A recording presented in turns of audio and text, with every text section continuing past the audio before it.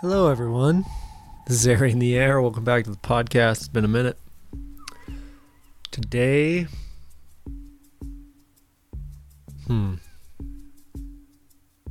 I feel like introducing anything right now without some context as to what the fuck is happening in my life seems inappropriate. So here's a quick catch up. Broke up with a girlfriend, moving out of my house that I've been in for 9 years, starring in a TV show for Discovery Channel about highlining, filming in the desert of Utah for 5 weeks, starting in a couple of weeks. Gonna head from there out on a 4-month road trip through the American Southwest in California. So, whoa, shit is up in the air for me, and it seems fitting, but it also seems very scary. It feels disorienting, but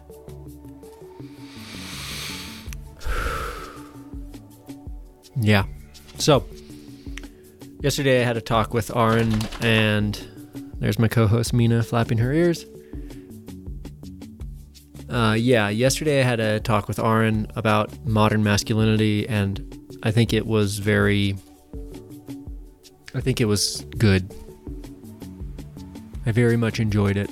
This is something that I think we need to talk about more, and I think that in this episode we kind of touch on a number of the different points as to why we need to talk about this more. What are the barriers that we're facing here as men and as women trying to support men, or women trying to be men, or all this stuff. It's just a confusing world as we make a compelling case for. So I really appreciate Aaron's courage here and his presence. So without further ado, here's my talk. Support the show at paypal.me/Ari in the Air. Really appreciate that. You guys enjoy. Here we go.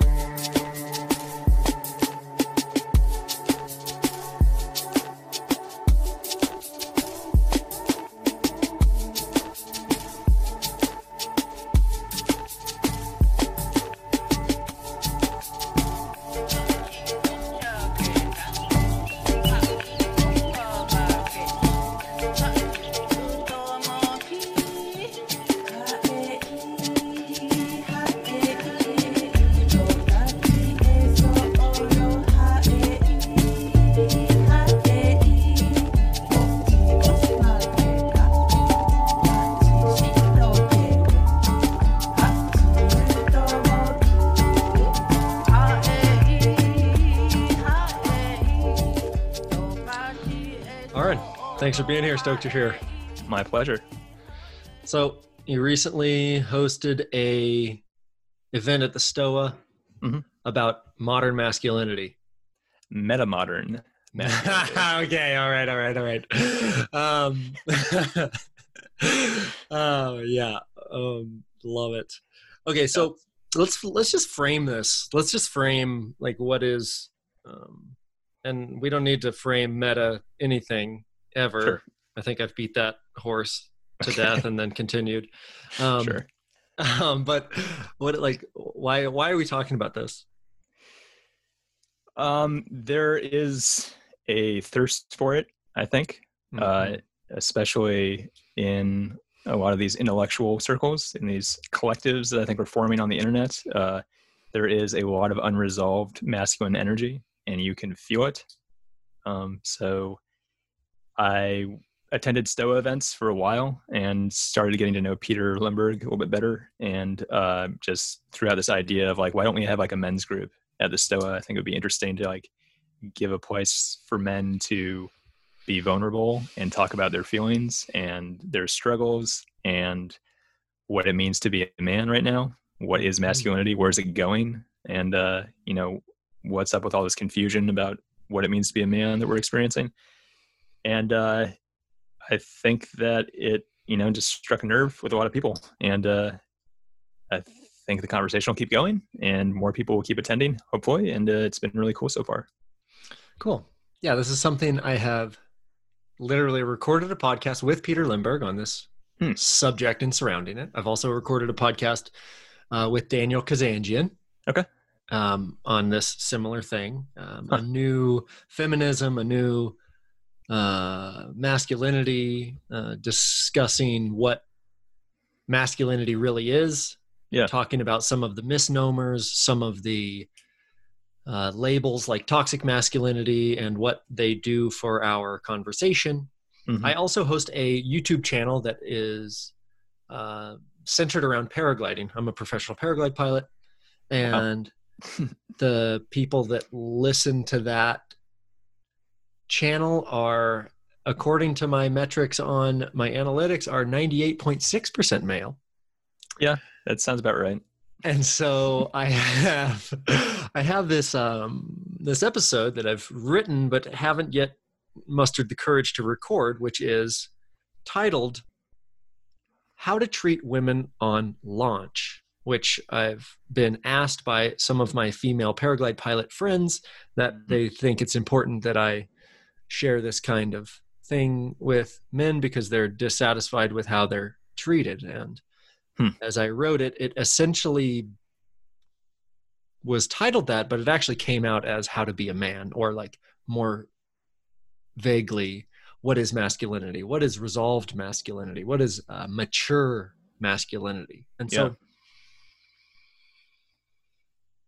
this topic is fraught with landmines as the wave of feminism has changed and has brought new vernacular to the subject, like toxic masculinity, which I think is a poor term for a number of reasons that we can get into. But sure, I guess this is all to say that I really respect what you're doing, because I think that you have mustered the courage that I haven't quite yet. I have had these conversations, but to have a conversation that I feel like is somewhat, how do we say, it's like there's a part of me just like inherently that is a guide. Yeah. Like I am a camp counselor. I am a person that shows people how to do things better. I have been a ski coach. I have been a professional skier, and then a professional highliner, and now a professional paraglide pilot. And I teach people all these things, and I distill the lessons that I find in them, and I bring them back to the podcast and the YouTube, and I share them. And so there's a part of me that really identifies as camp counselor, or as guide, as it's not so much teacher. It's not like a teacherly authority that I feel like I have. It's more like I'm trying to model the right behavior as I stumble through life to encourage people to be vulnerable enough. And this is something I've done here on this podcast. It's something I've done on the YouTube channel, of like being very vulnerable with like the shit that has really been, that has happened to me, that I've seen, that I've lived through, that I've grown into. And so I really respect what you're doing, and I'm excited to have this conversation with you. I think you have some good insight here. Thank you. Yeah. Well, I respect you for having a podcast, and you are being a guide for people who tune in to listen. And it's really important right now, right? People are confused and they need help finding their path. So yeah, I think that's a great place to start. I appreciate the reflection as well. And I think that a good place to start is the confusion. Okay. What do you think the confusion looks like? I have my own ideas, obviously, but what do you think the confusion looks like, and what do you think are the biggest stones in the shoe of a meta-modern man as we grow up in this society that we're in? Yeah, I mean, just in a very generalized way, I think the world is very confusing. It's very complex. I mean, you've talked to Vervaeke, so it sounds like you've probably explored this quite a bit, but people don't know what's right and wrong. They don't know what's up and down. There's a lot of mixed messages that people are receiving. There's a lot of information that just pouring into people's lives, and a lot of it's really low quality information. A lot of it doesn't provide any substance. It's just shiny and pornographic in many ways. And people don't realize that they find themselves at a place in life where like they don't know how they got here or where they're going or what's going to happen. And anxiety, lots of anxiety, lots of seeking meaning, seeking a purpose, trying to become one with something bigger than yourself. And the outlets that people have for that are kind of limited. They're often poor. And as far as masculinity goes, I think that there is a crisis of masculinity.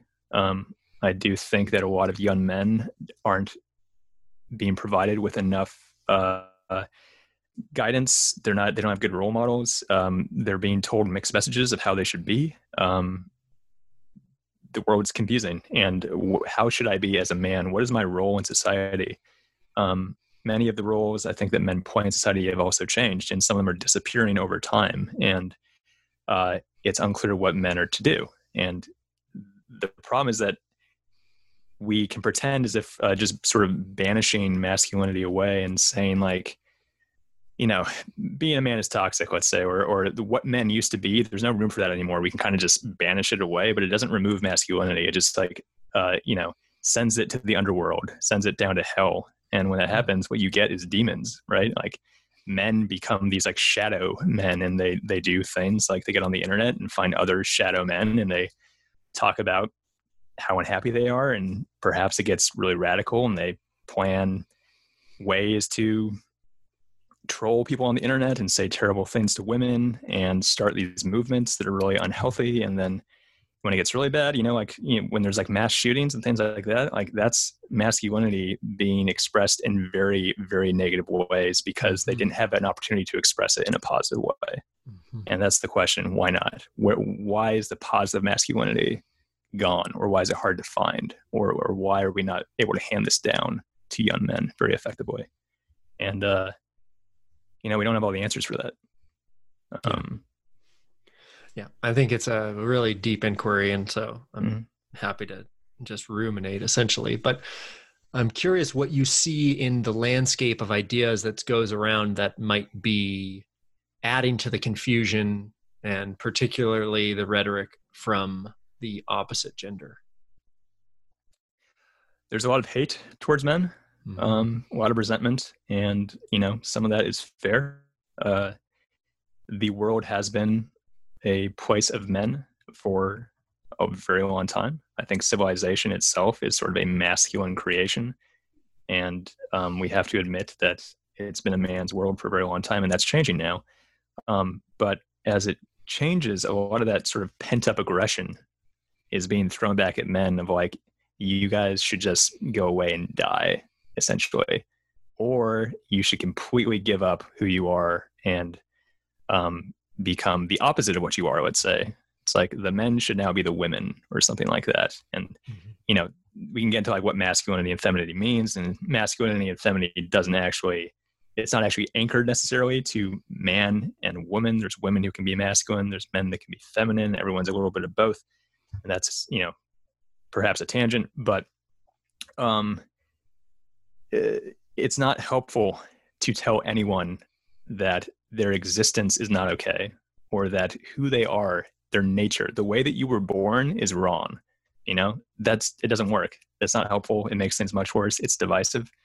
And these terms like toxic masculinity, it's a blanket statement that's sort of being thrown at men in a way that isn't very helpful, because it just essentially is saying, well, masculinity is evil.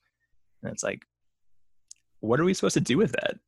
What can we do with that? Nothing. And I don't think all women are to blame for this. Like, absolutely not. I don't think all women hate men. And I think that's, that would be mirroring the same sort of animosity back, which is not the right thing to do. But I think there are a lot of forces, nefarious forces out there that are trying to sort of flip the status quo, flip the hierarchy. And that involves like attacking the people who might be at the top, which many of them are men, and this kind of trickles down, and suddenly you're attacking all men just to kind of flip the hierarchy.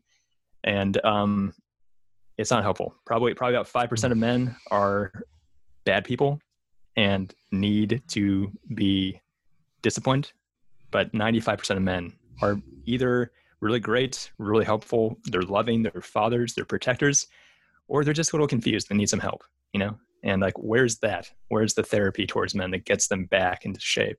And I think that's what's really lacking. Yeah, I think you're outlining something. There's a couple of things that you said that, like, there was a couple of things, just the notion that it's been a man's world for so long. There are elements of that that I agree with, and there's things inside of that that I would disagree with. Sure. The notion that civilization is masculine is, I think, quite profound, actually. I think that's a profound insight. And yesterday there was a thing at the Stoa of this guy. He's an anarchist, and he calls himself a primitivist. Right. I'm talking about how civilization is essentially the problem. So that was something that came up as you said that. But yeah, I think what you're outlining here, when Black Lives Matter took its huge leap in the first 5 days after the video of George Floyd came out, there was this allergic reaction to anyone uttering the phrase "all lives matter." And I wrote an inquiry about this. An article inquiring about all lives matter, where basically I was saying, well, if the people who would utter all lives matter are the problem, then condemning them and outing them and shaming them is unlikely to be the road to transformation that you're claiming our world needs. Yeah. Right. So the claim is essentially that there are toxic people, behaviors, attitudes, ideologies. And I think what you're talking about is there's like an energetic in the message that is the people who hold those ideas, behaviors, attitudes should die, should disappear. They don't belong. They don't, like, we want to just completely out them. And transformation is not something that we acknowledge as the road from here to there. And I think it's so important that we do, because my shtick with the term toxic masculinity is that I think that the things that we see currently in our world that are burdening us from the masculine are essentially immature. They are not toxic, because any child goes through levels of development where at 2 years old, you'll have some kind of awakening to autonomy where you realize that you have effect in the world, and you'll start fucking with your parents to get a response from them. You are literally in an egocentric state of your development. This is talked about in all kinds of childhood development and all the way up into integral theory and spiral dynamics. And this is just a phase of being. This is a phase of development. And then to call that toxic, you are literally labeling children of both genders toxic. There's like some kind of toxic phase that your child would go through. And if you think of your child as toxic at any point, you're absolutely killing the world. You are hurting the world in such a way I can't even describe, right? Like that deep-seated resentment toward your child is just the absolute bane of our existence. So, sure. Yeah, the one way that, in Jungian thought, there's this notion of the shadow, right? And so my podcast is actually called The Golden Shadow. And the whole point is that this energy that we view as being bad, or that's, again, been banished, like away, like it's dark, repressed energy that we don't want to admit is there. We all do this, but like even society does this. It banishes the energy that it doesn't want and says, go away, get out of my vision. I don't want to look at you. And when that happens, it festers. And so the golden shadow is this idea of like that darkness, you can integrate it back up, and there's treasure in there. It's like, it's golden because there's so much potential in there to be reintegrated into your being, to grow into something more. And so if you have let's say toxic masculinity, if it's and that's an appropriate term. Maybe it's shadow masculinity. It's not healthy. It's adolescent, as you're saying. How do we integrate it back up into a place of strength and wholeness? And it's not clear how we do that, but I mean, that's the real path, is to reintegrate this energy, bring it into the light, absorb it back into your being, so you become more complete. So society becomes more complete. And that's what needs to happen, instead of just saying, well, just banish it, just destroy it, get rid of it. It's like, good luck. Good luck destroying masculinity. Yeah, it doesn't work that way. Yeah, and I really appreciate that. The idea of the golden shadow, I love that's a reframe that I think is so helpful right now, because I think that even just myself, I go through waves of self-sympathy where I am unhappy with my current state of development and personhood, and then I go through stages of shame and regret and guilt over those same things. And so I think the idea of a golden shadow is that there's treasures in it. I think is really helpful reframe for a lot of people to kind of, how would I say, like, just to begin, the courage to begin. Yeah, that's good. And it was so weird, man, that you say that, because last night I was laying in bed, and this is a thought that I didn't realize I remembered until you said this, but I had this idea, this like visual of someone who was trying to disintegrate their shadow, and the shadow like became this powder that like floated up, and it like landed on their face, and it made bags under their eyes, and it made them look dirty and homeless and impoverished and scary. Right. Yeah. So if your shadow is just like nice and crisp on the ground, that's right where you want it. Right. That's right where you want it. You don't want to disintegrate that thing, because it's going to cover you up. Right. And you can pretend it's not there, but everyone else looks at you and they see it. Yeah.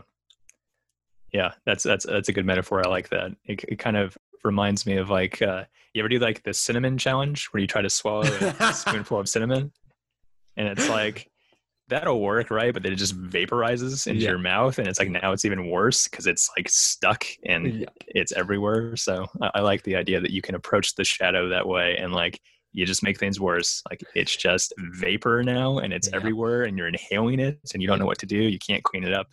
So that's perfect. Yeah, I never did the cinnamon thing. I've stuck to the Tide Pod challenge. Okay.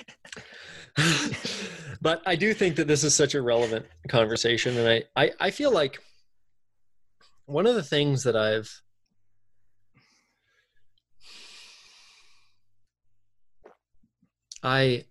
just who I am craves depth. And in my younger years, depth came only from intensity. That is essentially what leads a person to be a professional skier and go off huge, gigantic jumps and do a number of flips and land backwards, right? Sure. Intensity is a form of depth. Yeah. But it's a somewhat immature form, really. It's a somewhat like because as I've grown as an athlete, like moments of intensity are actually things that I'm trying to avoid at this point in my life. Like that kind of intensity, I'm trying to avoid that. I want things to be go very smooth. People like will say adrenaline junkie, and I'm like, you have no idea what you're talking about. Because honestly, if I'm having adrenaline, there's like something has gone horribly wrong. Because I want to be in a flow state, essentially. Right. You know, I can fly my paraglider for 8 hours and cross, a couple 100 miles in a single flight. And so if I'm having adrenaline during that experience, something has gone horribly wrong. It reminds me of the reason why I think a lot of people do drugs, to trying to achieve a feeling of spirituality or a feeling of meaningfulness is it's direct, it's simple, and it gets you there like without any struggle. And so people want to feel this depth in their life, but they don't know how to get to it, and they don't know how to do the work that helps you arrive at that place that is really kind of a grind. It requires a practice of achieving depth and sort of holding that depth and writing it for a long period of time. And so, people would take acid and they'll be like, oh my God, I have all these insights and this is what's real and life is so meaningful. And then it fades and they have no idea how to get it back. And I think you can get that without getting high as well. I think the idea of doing extreme sports is like, yeah, I'm sure that's a rush. And, I used to rock climb, not anymore, but, there was a rush from that was very addictive, and it makes you feel like your life is very real, and that's powerful. But I do think as we age and become wiser, we sort of develop this feeling of balance and wanting to find ways to maintain that depth, perpetuate it, and not have to just kind of do this on off thing, which can be really unhealthy. Yeah, I agree. So to let you in on some of the things that we've talked, that Vervaeke and I have talked about, the frame that Kazanjian, Peter, and I have all kind of ruminated on together is this idea of coming of age,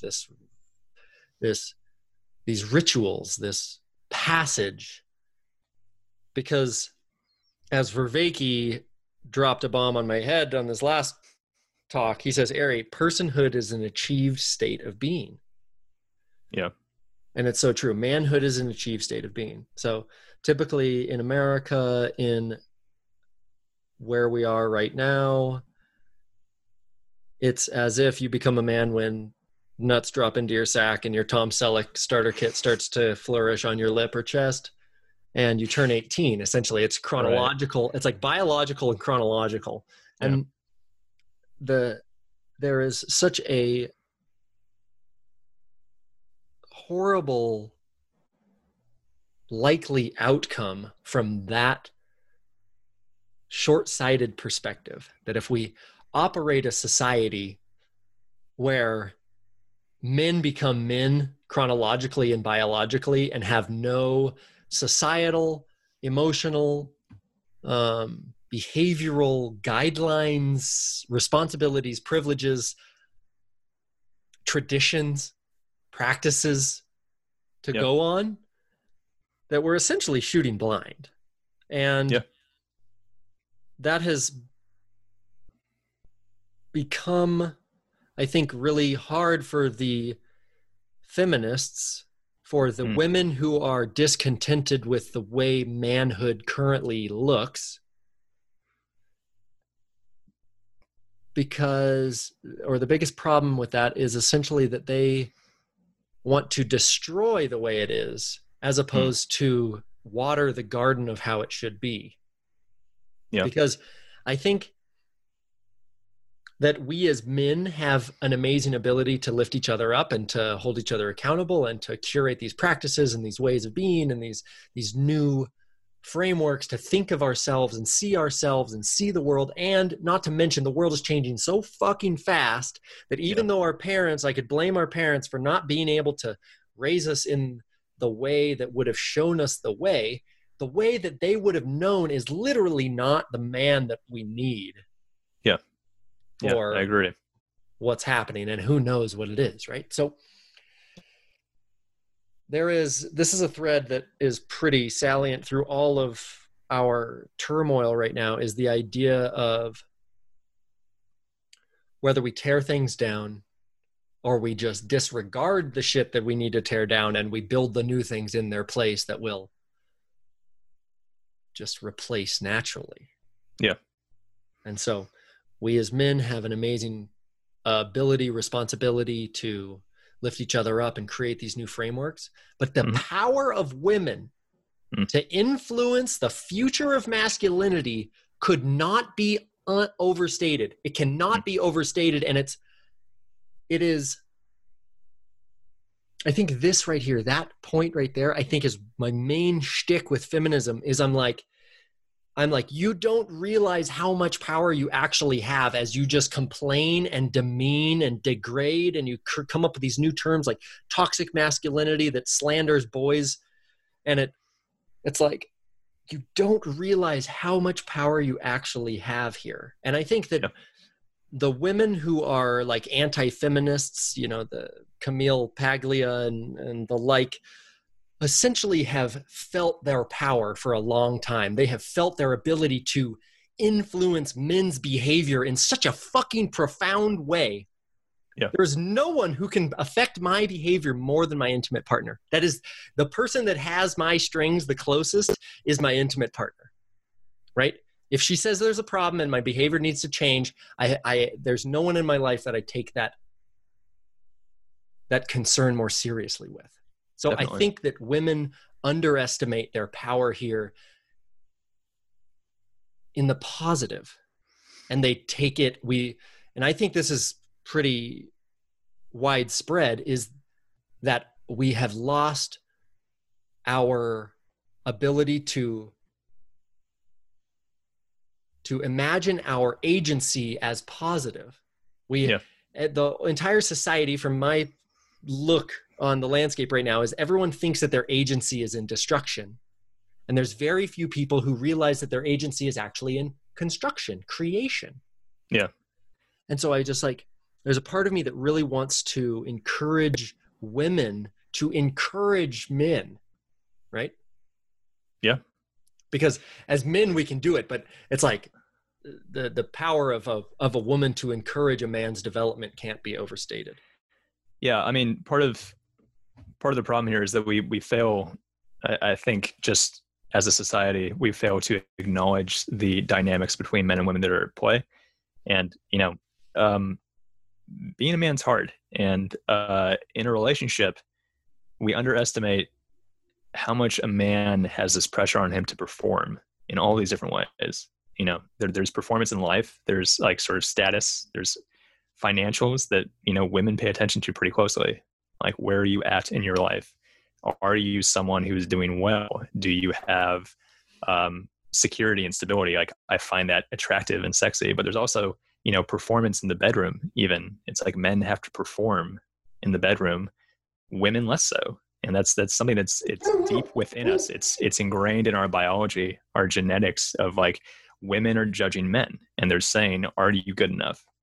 Are you good enough for me? And in all these ways. And this gets abstracted up into these different realms with our modern world, right? Of like, the women get to choose which man they want, and the men are competing, to kind of get the attention of women. And when this happens, men are scrambling around. They're not coming together as effectively to form good bonds and cooperate. And the men who lose just sort of, get thrown to the wayside. And this is happening with the vast majority of men. It's sort of this strange current of judgment that's being placed on them. They have all this pressure on them to do well in all these different ways. And it's different for women. And I don't think we acknowledge that very properly, these dynamics. So women do have a lot of power here, and they have powerfully influenced what we think about masculinity, I think, over the course of the last 50 years.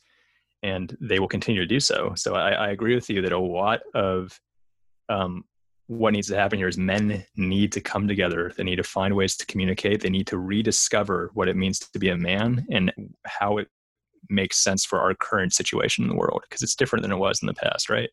Being a man now, it's different. You can be a warrior, but it has to be abstracted into this new sort of spiritual realm as opposed to like a literal realm of like violence. But a lot of the responsibility is up to women. It's like, figure out how men work, help them, be a partner. Don't be a competitor with men. Like, why are we competing at all to begin with? Men and women are partners, It's like, we're genetically partners. We're built for each other.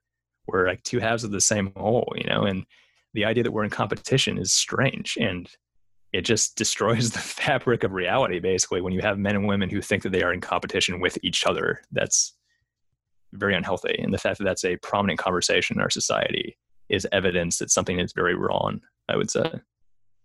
Yeah, I agree. The signs that things are very wrong and off the rails seem to abound. And the notion that we are in competition as a sign of how wrong they are, I think, is incredibly astute. And reality that the conversation of equality centers around income and women competing in the masculine economy of control is a pretty good signal to me that the conversation is completely lost and irrelevant. You mentioned a rediscovery of manhood, and I'm curious, as you've done this work, what are the kinds of practices that you've employed in your own life, as well as encouraged other people to undertake to facilitate this kind of rediscovery? Well, you have to do your own work. You have to have your own project of making sense of the world, and you have to have your own project of discovering who you are. And a lot of wisdom from the past is useful. Like, look to the past, look at history. Who are men? What have they done in the past? What's been the lifestyle of men for the last several thousand years? And discover that men are this manifestation of culture and order. They bend nature to their will. They go out, they range out into the chaos of the wilderness, and they find ways to create habitable order. And that's kind of what men do. And you see this like even in our video games, right? It's like a lot of these video games are just about hunting and gathering. They're about going out into the chaos and saving the world. And, that's the hero's journey too. And like, this is what a man is. So if a man is someone who is a hero and someone who goes out into the chaos of the world and creates order in it, how do you do that in your life? What does that mean? Embrace that, figure out who you are and realize that like you shouldn't be ashamed of who you are. Do you find that being aggressive towards women works in the dating scene or something like that? Does it work? Well, don't be ashamed of it, because that's how men are. Do you find that it turns you on when women are submissive? That's okay. Don't feel ashamed of it. That's what men are like. That's what women are like. And the fact that we've lost sight of the patterns between men and women is what's so difficult. It's like rediscover what men and women actually are and figure out who you are. And maybe the way that you become a warrior and the way that you venture out into the wild and slay the dragon, maybe that involves just doing it well at your job. Maybe that means in like a spiritual, intellectual realm, like we're in right now, we're having this conversation. You and I are venturing into the unknown.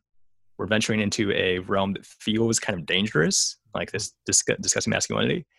And we're trying to find a way to create order in this realm of chaos. How do we take this chaos of masculinity and bring order to it and guide other men along the path? What we're doing, it's very manly. It's very masculine. Mm-hmm. You and I are making sense. We're trying to find ways to create a home mm-hmm. for men that you can inhabit, you can live there. And it's in this sort of intellectual, spiritual space, but it's still there. And like, that's what men do.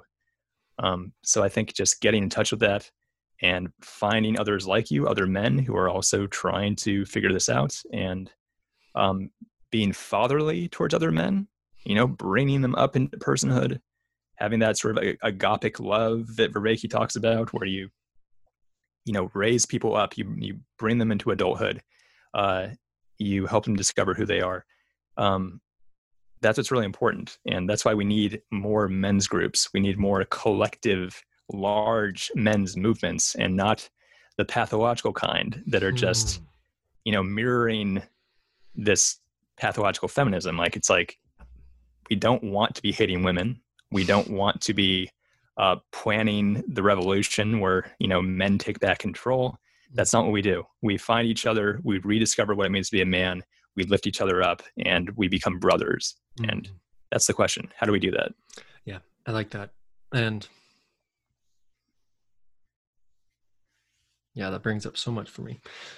One is that I fear for you, the notion that we need more larger men's movements. I'm like, oh God, Aaron, careful, yeah. Dude, careful, you're going to get canceled right there. You're going to get canceled. Yeah. The idea that men need to come together is one that seems to fall in the crosshairs of a number of different politically correct ideologies in our society right now. But I agree, but that's what men do, right?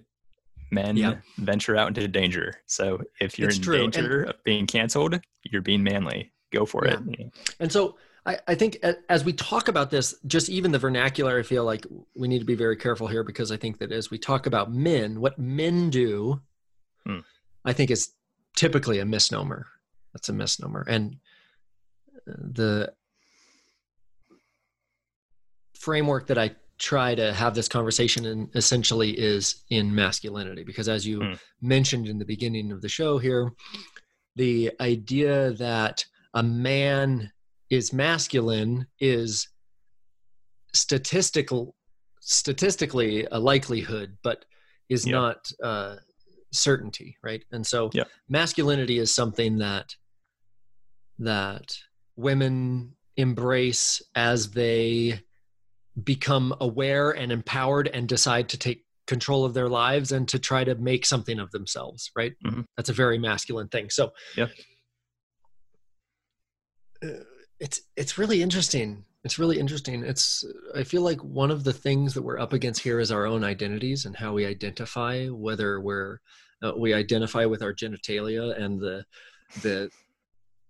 the statistical probability that our behaviors would manifest along the same congruent lines as the genitalia between our legs. Yeah. So I think that's an interesting place to start. Yeah. I mean, it's important, because this is a realm of confusion, right? This is a good example of where we're confused. Is masculine is very much anchored to being male. Not absolutely, but it definitely is. Mostly the people who are masculine are mostly men. The people who are feminine are mostly women. And these are two poles. Like it's not a absolute dualism where it's like either you're masculine or you're feminine. It's like, no, there's room in between, right? There is a sort of gray area in between, but there's two poles, right? And most people line up either at one pole, masculine or feminine. That doesn't mean you can't be in between, but the idea that it's a spectrum, that's like, there are no poles. Like, it's just like everyone is just somewhere on this spectrum. It's like, that's not true. It's like most people do line up with a certain pattern of behavior that's either masculine or a certain pattern of behavior that's feminine. But that doesn't mean you can't find some gray area. And I think an interesting example is like a lot of same-sex relationships. There's often a masculine and feminine role in those relationships. And we know, I mean, it's kind of a stereotype, but it's true. Often, if you have two guys who are in a relationship together, there's often a masculine one and a more feminine one. And that's how you can see how this partnership between masculine and feminine forms. But still, masculinity is a male thing. And we need to recognize that. We need to understand who we are. Because if we can't understand the truth of who we are, we can't possibly grapple with the problems of reality, right? Like, good luck solving your problems if you can't even understand what they are to begin with. So yeah, I agree. We need to start with what's real. Yeah. I think that's so. I think that's very astute. I think that's very astute. The need to be in touch with reality.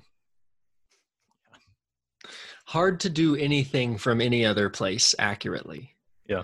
And the other day, I'm listening to Akira the Don, and it's a JBP wave, right? Jordan Peterson talking about Moses in the desert. And Moses, for so long, he was essentially the judicial system of the tribe. Everyone was bringing all of their quarrels to him, all of the fights, all of the things, all of the disputes. They would come to Moses and they would say, well, he did this and he said this and she did that. And then Moses would have to come up with the path to peace on that, essentially. And Moses's father-in-law warned him. He said, no, you can't do this. This is going to kill you. This is unsustainable. And at some point, Moses went up on the mount, right? He went up on the mountain and there was a burning bush, and he came back with the 10 Commandments. And the meaning that Peterson makes of that is that it wasn't that they were given, that the rules were given to Moses. What Moses wrote down were the rules before we had written them down. Those were the way, those are the laws of physics, the social physics. Those are the ways that we already try to treat each other. Those are the ways we already aspire to treat each other. Right. That is the implicit made explicit. It is not something externally being given. And so I think, that's brought up for me because you're essentially talking about, as men and women who are both masculine and feminine, one of the fucking most important things we do right now is we get back in touch with reality. We actually come to terms with the physics of the intergender world that we live in, the way that we aspire to treat each other, the way that we actually are personally and collectively and in relation, all of those things. I think that there really are these, like, the way the world works and the way the world is precedes the rules. Absolutely. It precedes the rules. And I think that when we talk about rediscovering, for me, that is going back to, like, what is actually there. Yeah. And I love that you recommend history and where we've come from. I think that's so important. Yeah, it's really, I mean, if you want good perspective on now, what's happening now, look at what came before. A lot of it's cause and effect. A lot of the same patterns repeat over and over and over again. So history, the same way that if you want to understand yourself, it's like, what's your past? It's like, you're not going to understand yourself just by looking at now. You have to go back in time and be like, what happened when I was 5? What happened when I was 10? How did this lead me to now? It's like, as a civilization, as a species, you have to understand history. You have to go back and look at history with dispassionately, understand, wow, there was a lot of genocide in the past. What does that mean about humans? It's like, you got to confront that. And it's like, pretty so masculine thing that is, that whole genocide deal. Yeah, a little bit, but you have to confront that. You have to acknowledge who we really are. And I think that's true about the sexes as well. It's like, if you perceive that there are problems in the world, you have to get in touch with the reality of those problems, or you can't solve them. You're just gonna make things worse. And it's like, why would you want to make things worse? Don't you want to make things better? Yes. Understand reality then. And so what's the reality of men? That's the big question. And I think go ahead. I was gonna say, I think we have a lot of information about that. Like, I don't think it's a mystery. I think there's plenty of information out there to point to what does it mean to be a man. Yeah. And a lot of it's rediscovery, a lot of it's reintegration. We need to find, like, new ways of communicating the same message. It's like, maybe we take something from 500 years ago and we have to reinterpret it to make sense now, because the words have changed. And that's true for masculinity as well. It's like, we need to look at the past, and maybe we need to reintegrate that information and find a way to communicate it effectively for the people of today. How are young men going to find this information accessible now? It's like, it might need to be re-spoken by people who have the courage and the power to do so. Yeah, I agree. It's like, if you're going to give someone who's lost directions, it's important that you actually know where on the map you are. Yeah. Because if you're going to give information as to how to get to the other place, but you think you're somewhere you're not, then you're not going to give great directions. Exactly. And I think, just a moment ago, I said the genocide is a masculine thing. And I actually want to go back and revise that. And I think that this is essentially my entire shtick here, comes down to that slip. Because that's not actually that is an immature masculine thing. Genocide is an immature masculine thing, which is funny to call it that. Genocide is so immature. Right. Genocide is so immature. It really is. Because if we allow ourselves to transcend the black and white, linear, planar world, intellectually even, Mm. and we allow ourselves to enter into a world that contains a dimension of depth, then we see that masculinity can grow on a time continuum, a development continuum, but also on a depth. And I think it is the depth that is actually important here, because I think that when we look at our own behavior, when I look at my own behavior, it's quite obvious at this point what things are from a really mature and embodied place, and what things come from the parts of me that are yet to be fully actualized, realized, integrated. And so I feel like what I said there is like almost to go back into the feminist rhetoric that is blaming masculinity and not fully understanding it. Because I do think that embodied masculinity, a mature masculinity is a container. It's something that holds space. It's something that creates. It's something that protects. It's something that guides. It's something that stewards. Yeah. And on the other side, the opposite of stewardship is control. The opposite of protection is control. Mm. And so I really do think that it's like almost like where we are right now, we're just talking about how we might need to re-speak some of this shit. Yeah. I think that one thing that we might need to do is we need to list them out. Mature and immature masculinity and their counterparts.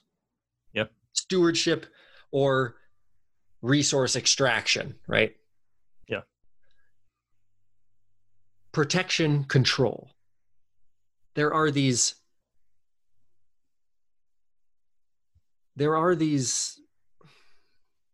forces that wrestle, and it's not a masculine versus not masculine. It's a mature masculine versus an immature masculine. It is it is the puer and the senex. It is the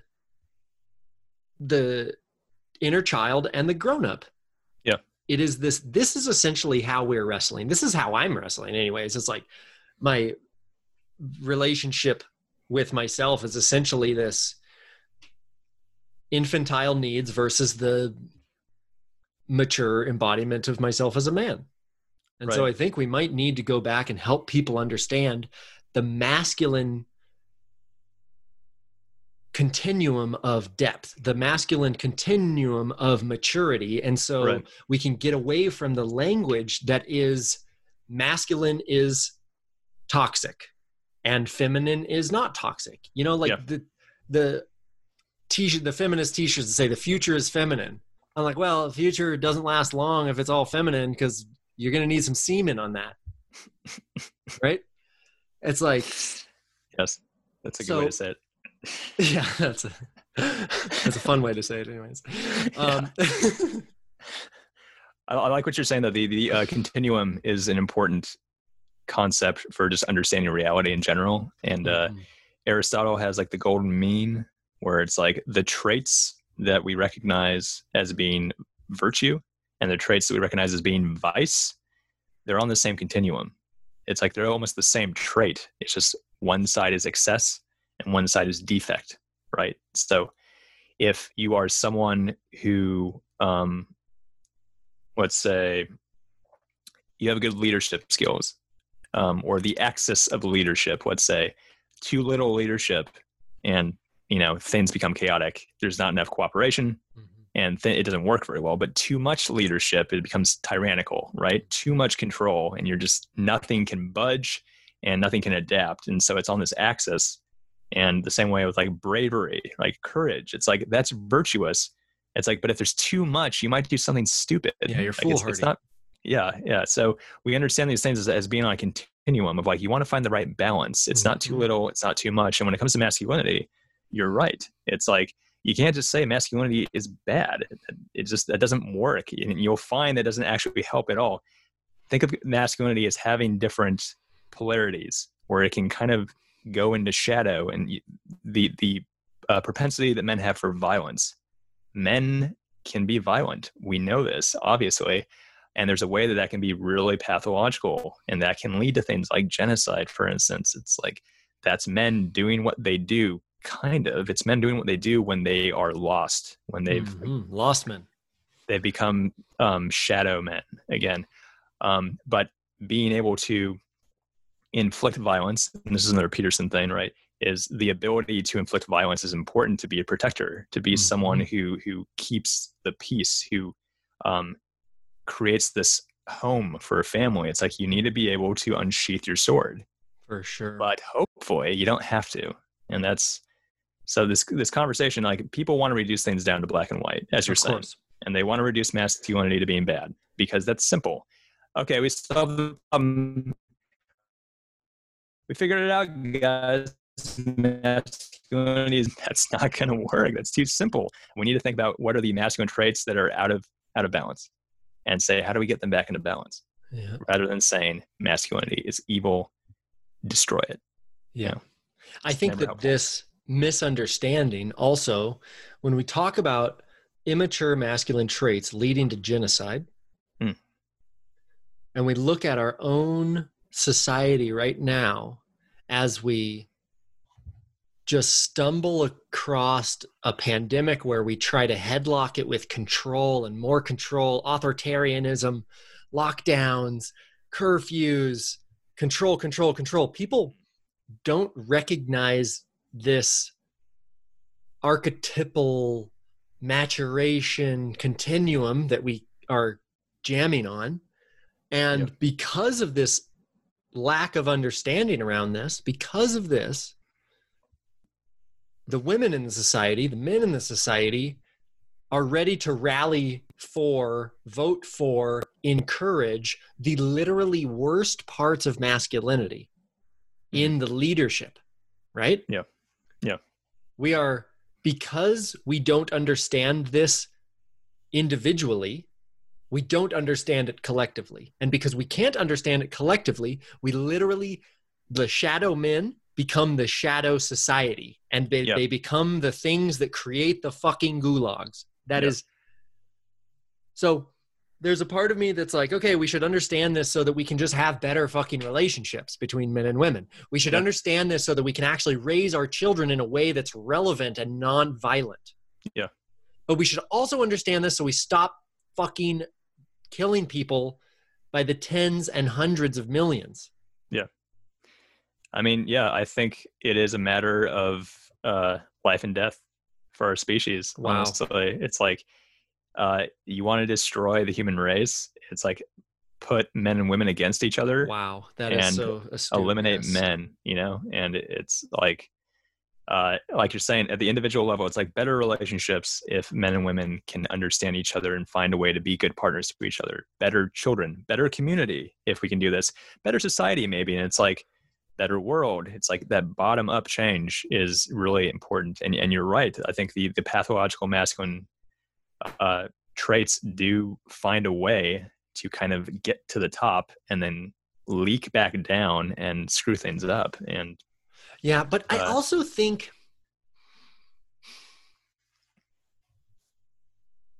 that's very, I just, to reflect on what you just said, I think that's very astute. And I think that's,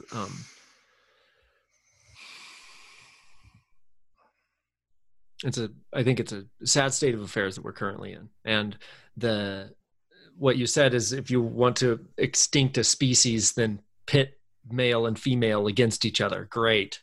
God, that's been happening for fucking ever. Like, wow, a meta crisis. Another leg of it came out. Okay. Yeah. I also think that in general, women, if you have a vagina, you can be immaturely masculine ad nauseum, ad infinitum. You can basically do all of the bullshit, but as long as you have a vagina, it's fine. Which is not a great thing.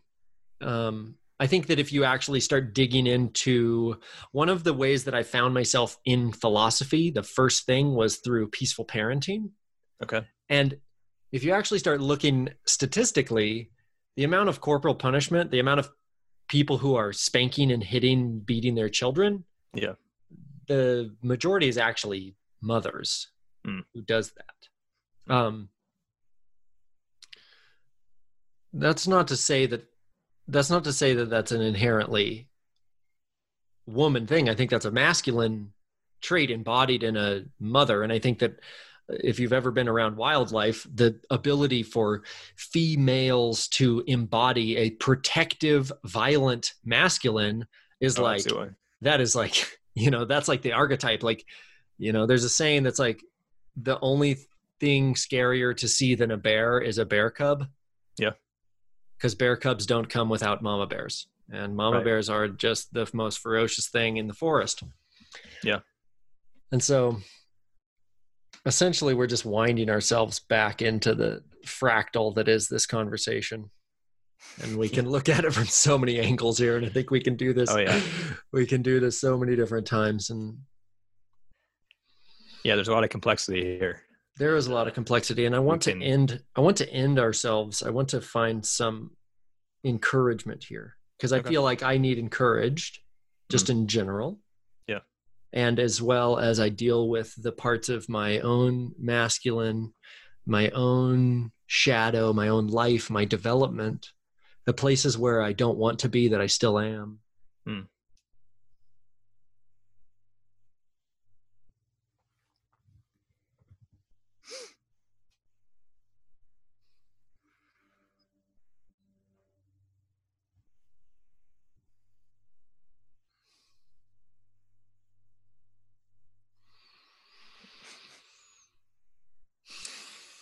Are you asking for some closing thoughts, or are you just getting ready, absorbing the energy? I don't know. You're about to lay on some amazing final speech. Amazing rant.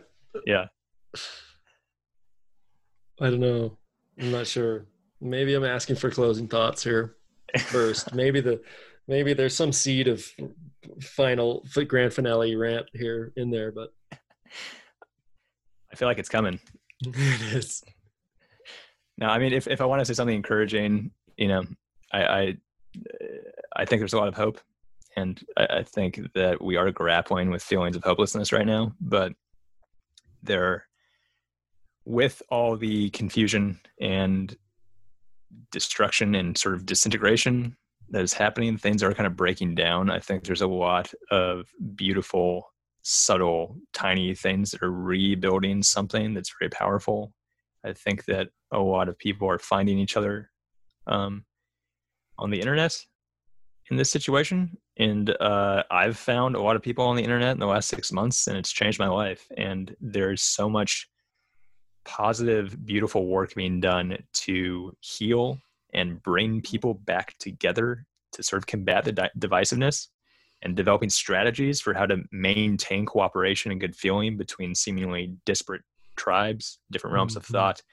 And as far as masculinity goes, I just think there's so much awareness that's coming into light, coming into the forefront of people's minds, the conversations that are happening. And I've had a lot of really, really good conversations about masculinity in the last month that, you can't help but just feel really hopeful about that.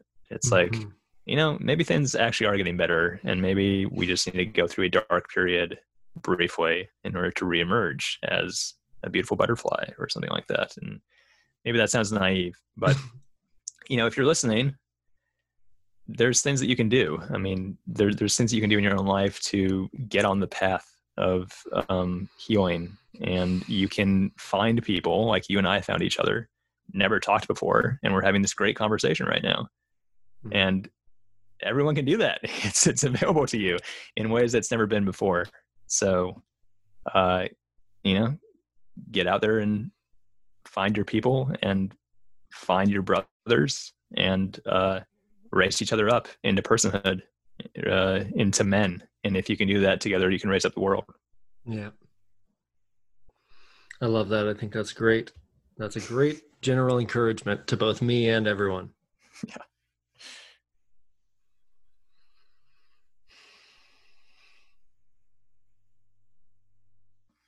It's incredible, just like how close this conversation is to my core, like how close it is to my identity. Right? When we talk about masculinity, we talk about me. When we talk about men, we talk about me. Yep. And there's a hunger there, right? There is. Your spirit is starving in some sense for this conversation. Maybe. I mean, mine is at least. It's like I want to talk about this because there's all this energy in me that's unresolved. That like, who am I, and what am I to do in this world as an individual? And is there a place for me? Is there a place for me in this world? And I'm craving finding myself with others and finding each other together. And we are men. Yeah. So, I think that's an important thread there. I think that's a really important thread. And maybe that is our closing thought there. That is the idea, the misidentification with individuality and masculinity, that men do it on their own. They don't ask for help. They don't need it. They do it on their own. Yeah. And I think that's just couldn't be further from the truth here. I think we need community. We don't exist outside of community. We don't exist outside of relationship. We only exist relative to one another, to the earth, to the place, to the time. I think that, there's been a part of me that's really like noodled on the idea of having some kind of men's group here in the paragliding community specifically. Yeah.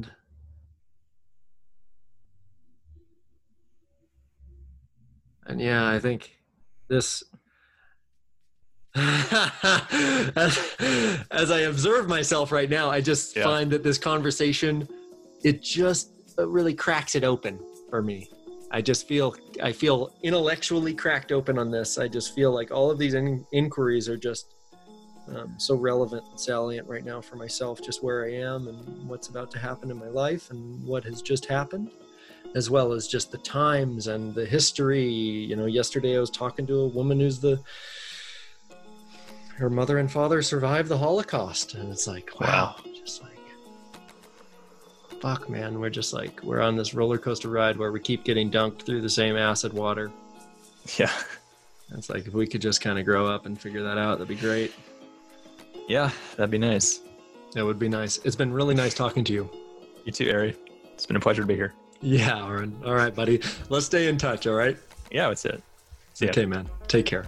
Bye. Okay. That was a great time. Kind of strange ending there, as I was it just really cracks open so many wormholes of thought and inquiry, and it's just a tough thing to really nail down. So I want to contextualize this as an invitation into the inquiry and that into the unknowingness of what the fuck all of this means and what is happening and where it's going. So if you like this show, consider supporting it on paypal.me/AirInTheAir, make a donation, or on Patreon to have a recurring membership. I really appreciate all the support. You guys stay safe, stay sane, and we will see you on the next episode. Peace.